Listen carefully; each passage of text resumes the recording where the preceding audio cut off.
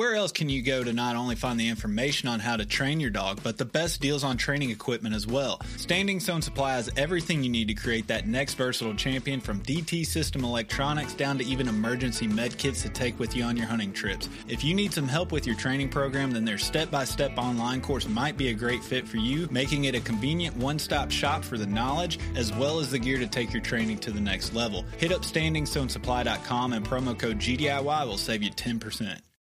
Being an upland hunter in the South nowadays unfortunately means a lot of travel to try and find birds for my dogs. This means it's even more important that my map scouting is reliable to justify the effort. This is where onX comes in. I can honestly say that onX directly impacts the level of success I find on my trips. Whether it's the private versus public land boundaries, the expanding number of unique layers and features by state, or the 3D mapping capabilities, my initial step in planning my hunting trip starts with onX. To know where you're going, you have to first know where you stand. Check out onX Hunt Maps and use code GDIY20 at checkout to save 20%. Think you know the Brooks Ghost? Think again. Introducing the all-new, better-than-ever Ghost 16. Now with nitrogen-infused cushioning for lightweight, supreme softness that feels good every step, every street, every single day. So go ahead, take your daily joyride in the all-new nitrogen-infused Ghost 16. It'll turn your everyday miles into everyday endorphins. Let's run there. Head to brooksrunning.com to learn more. GDIY profiles are bonus episodes that tell the stories of how your everyday handler got into the gun dog world. You will hear plenty of examples of what to do as well as what not to do and how they learn from those experiences. These episodes are being put out to tell the honest stories that we as do-it-yourself dog handlers can all relate to. If you think it would be a good fit for a profile episode, please go to gundogatyourself.com and complete the form, and we may get back to you so that you can share your story. All right, everybody, welcome back to another edition of the GDIY Profile. This week we have Sydney Smith on the line with us. Sydney, how you doing tonight? Awesome. Doing great. How about you? Living the dream as always. Can't complain. So go ahead and tell everybody where you're from and what kind of dogs you have and what got you into the gun dog world. Sweet. Yeah, my name is Sydney Smith. Like you said, I live in Vernal, Utah, which is on the northeast side of the state. Currently, I have a Deutsch Strauthar, as whether a lot of you guys know it as the GWP with a tattoo. Yeah, I love my dog. He's young. He's about 15 months, so we're just kind of breaking the ice on a lot of new things. Grew up with Irish setters in my family. We had a couple of them, and that was my first experience with hunting. I'm a big hunter on, not just upland game, but big game. And so that's where it all began, was with Irish setters. And now that my oldest boy is just turned 11, he can start hunting birds in Utah, and 12 next year as well. That's when we kind of thought it would be a good time to get a bird dog. So, yeah. Absolutely. So good learning experience for both of us. Yeah, no, absolutely. So what made you, you didn't want to go back down old memory lane and get another Irish setter? What made you settle on a Drott? I almost did go that route. I just love the look of the Irish setter. I just think they're the prettiest dog. Oh yeah. Until you go hunting with them, and you have to clean up all those burrs and stickers, and then it becomes not as fun. But, no, I had a coworker that kind of turned me on to Drotts. He had one, and I was thinking of maybe a GSP or a poodle pointer. Kind of kept going back and forth. And where I live now in northeastern Utah, we don't have the upland games. We have a few chuckers and grouse. Pheasants is just kind of in a couple areas, but we have a decent amount of ducks and geese. And so I thought, man, it would be sweet if there was a dog out there who just can do it all. And that's when he's like, I know the dog that can help you out there. So I was about to say, asking a Drott guy that. Going. Yeah, Drott guys are going to be real quick to tell you, well, if you want a dog that can do anything, here you go. This is what you want. Yep. So yeah, it's and after that, it was just kind of a, just been a great dog. He's just been a good family dog, and and it really took some major convincing to get this dog. Like when I first got married to my wife, I like, let's, before we started having kids, we're like, let's get a dog first and see if we can, if we can at least not kill this dog, and then we can start having kids. But I wanted a gun dog, and she wanted a lap dog, and we settled and got a poodle Shih Tzu. So it's also known as a poop shit. So that's what you call compromise in a marriage. You just let the wife pick out what she wants. There you go. Happy wife, happy life. Exactly. And we had him for 12 years. We lost him this year. And then, it was just perfect timing that we got this pup, and still I kind of went back and forth. She didn't want it. And it all went down. How I convinced her into this dog is, I recently completed this Ironman race, long triathlon, and I begged her for it, and I didn't really want to bring it up because she knows I'm just going to bug her until she says yes. So the night before the race, I showed her pictures of the puppy, which is a really good tactic. Oh yeah. And I said, all right, when I cross the finish line, I don't want a yes or no now. I want a yes or no after I finish the finish line. Once I cross it, then let's decide. So, I finished this, crossed the finish line and made it back to the hotel room, and we're all on cloud nine because we just did, kind of a joint effort to get this done. And she said yes. So that's this pup's been a magical blessing to our family because it took a lot of convincing power. So I got to ask though, did you use a 12-year-old boy to your advantage? Did you have him sweet talking mom during the week while you kind of let it lay dormant and just let him throw the puppy dog eyes on her and say how much he wanted a hunting dog?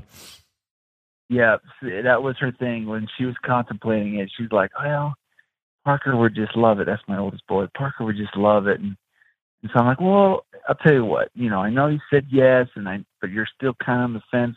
Why don't we just take the kids to go see the puppies? Just go see the puppies. We're not going to go get one. And in the meantime, I went and got a kennel, and I threw her in the back of the truck when she wasn't looking, and we headed to the next town over, and sure enough, I told the kids to really, give mom the pressure and make her feel guilty. So.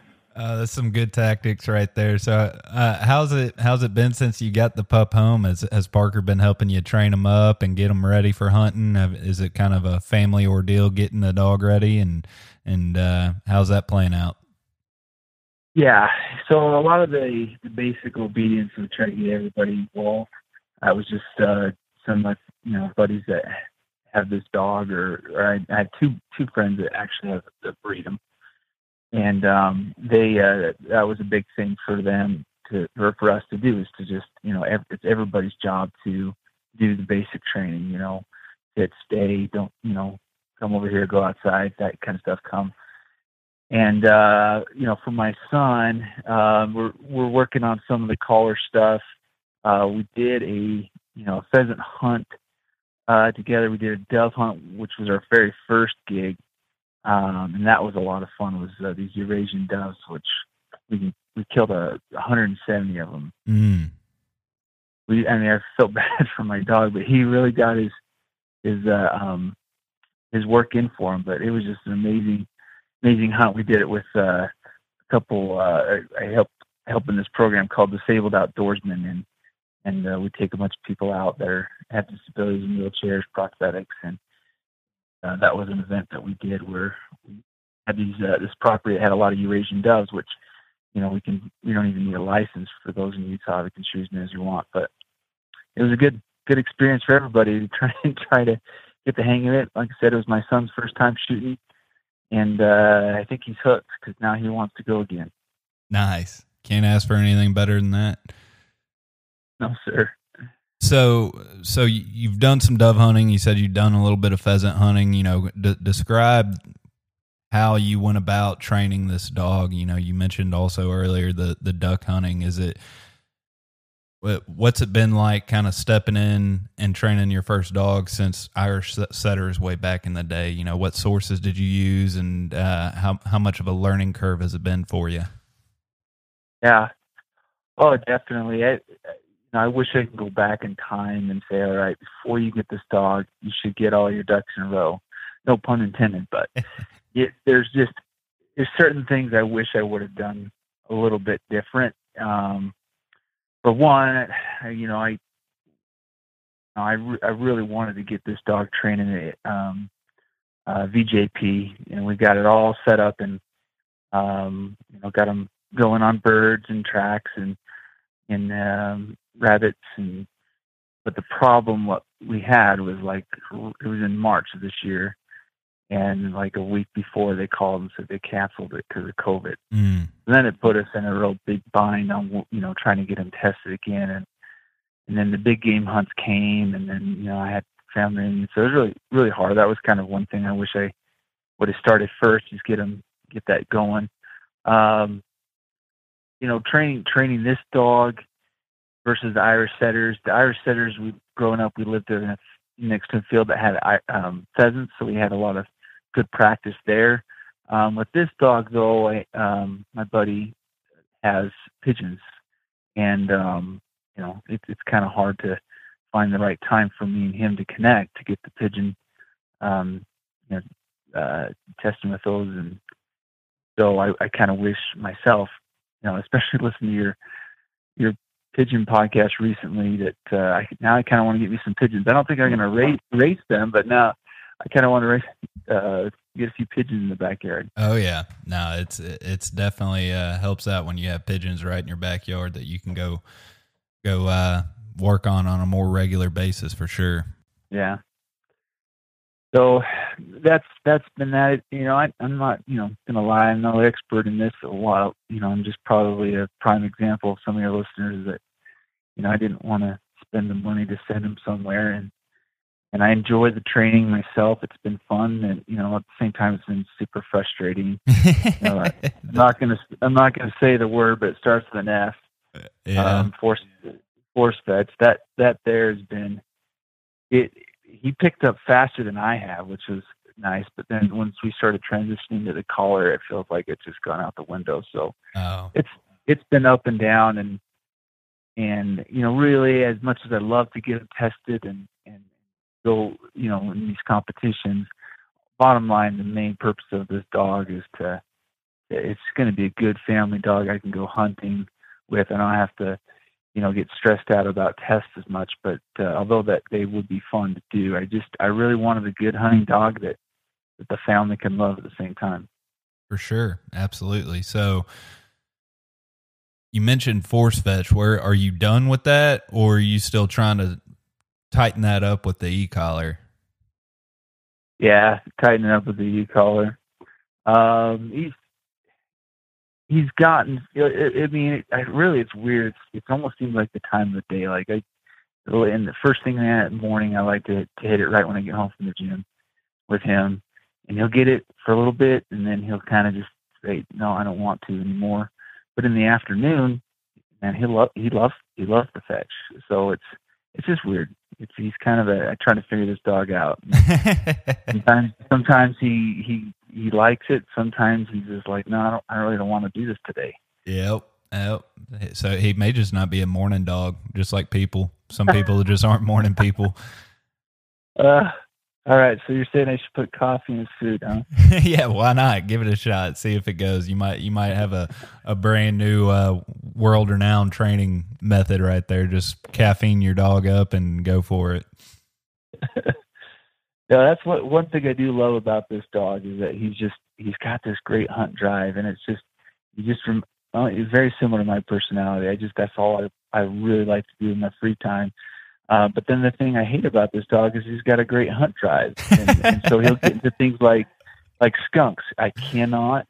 He's already been sprayed twice this year, and it's been a battle. Yeah, a battle with the skunks.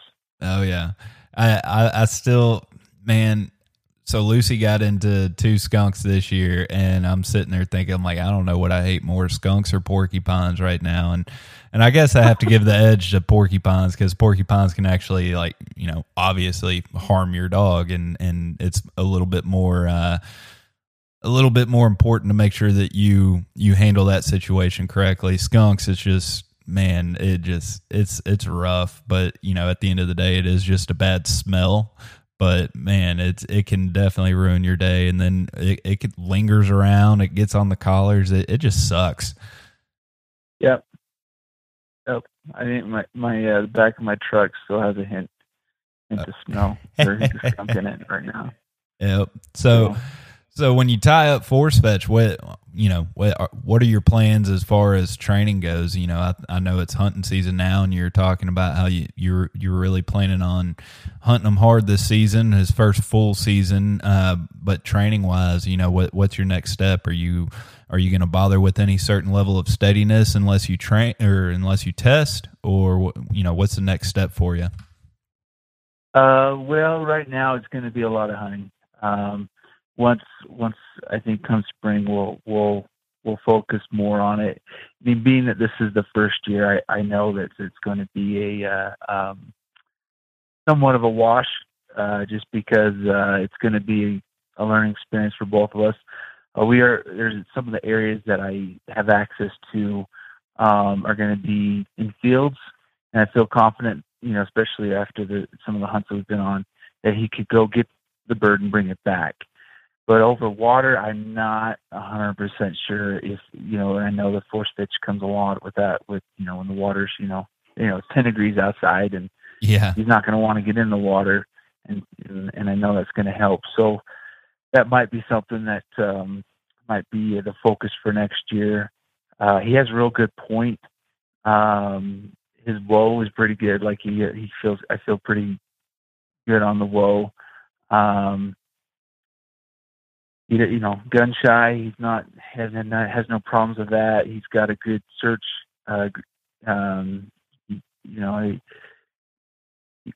He doesn't stay too close, but he also gives pretty good distance.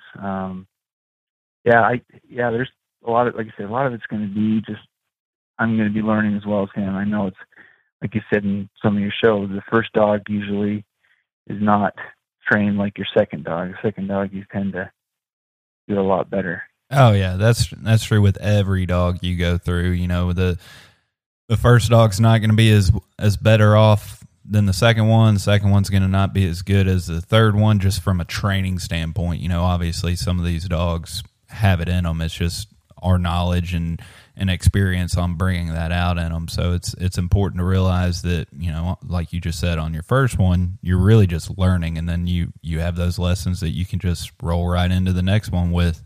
Yeah, exactly. But I don't know if I can get a second dog as much as I want one so bad. Oh yeah. Well, you just have to come up with a new strategy. I think you said, Parker's your oldest son, but I take that to mean that you have another son, and that just means that he's got to have a hunting dog eventually too, right? Yeah, it's true. It's very much. I might have to use that tactic.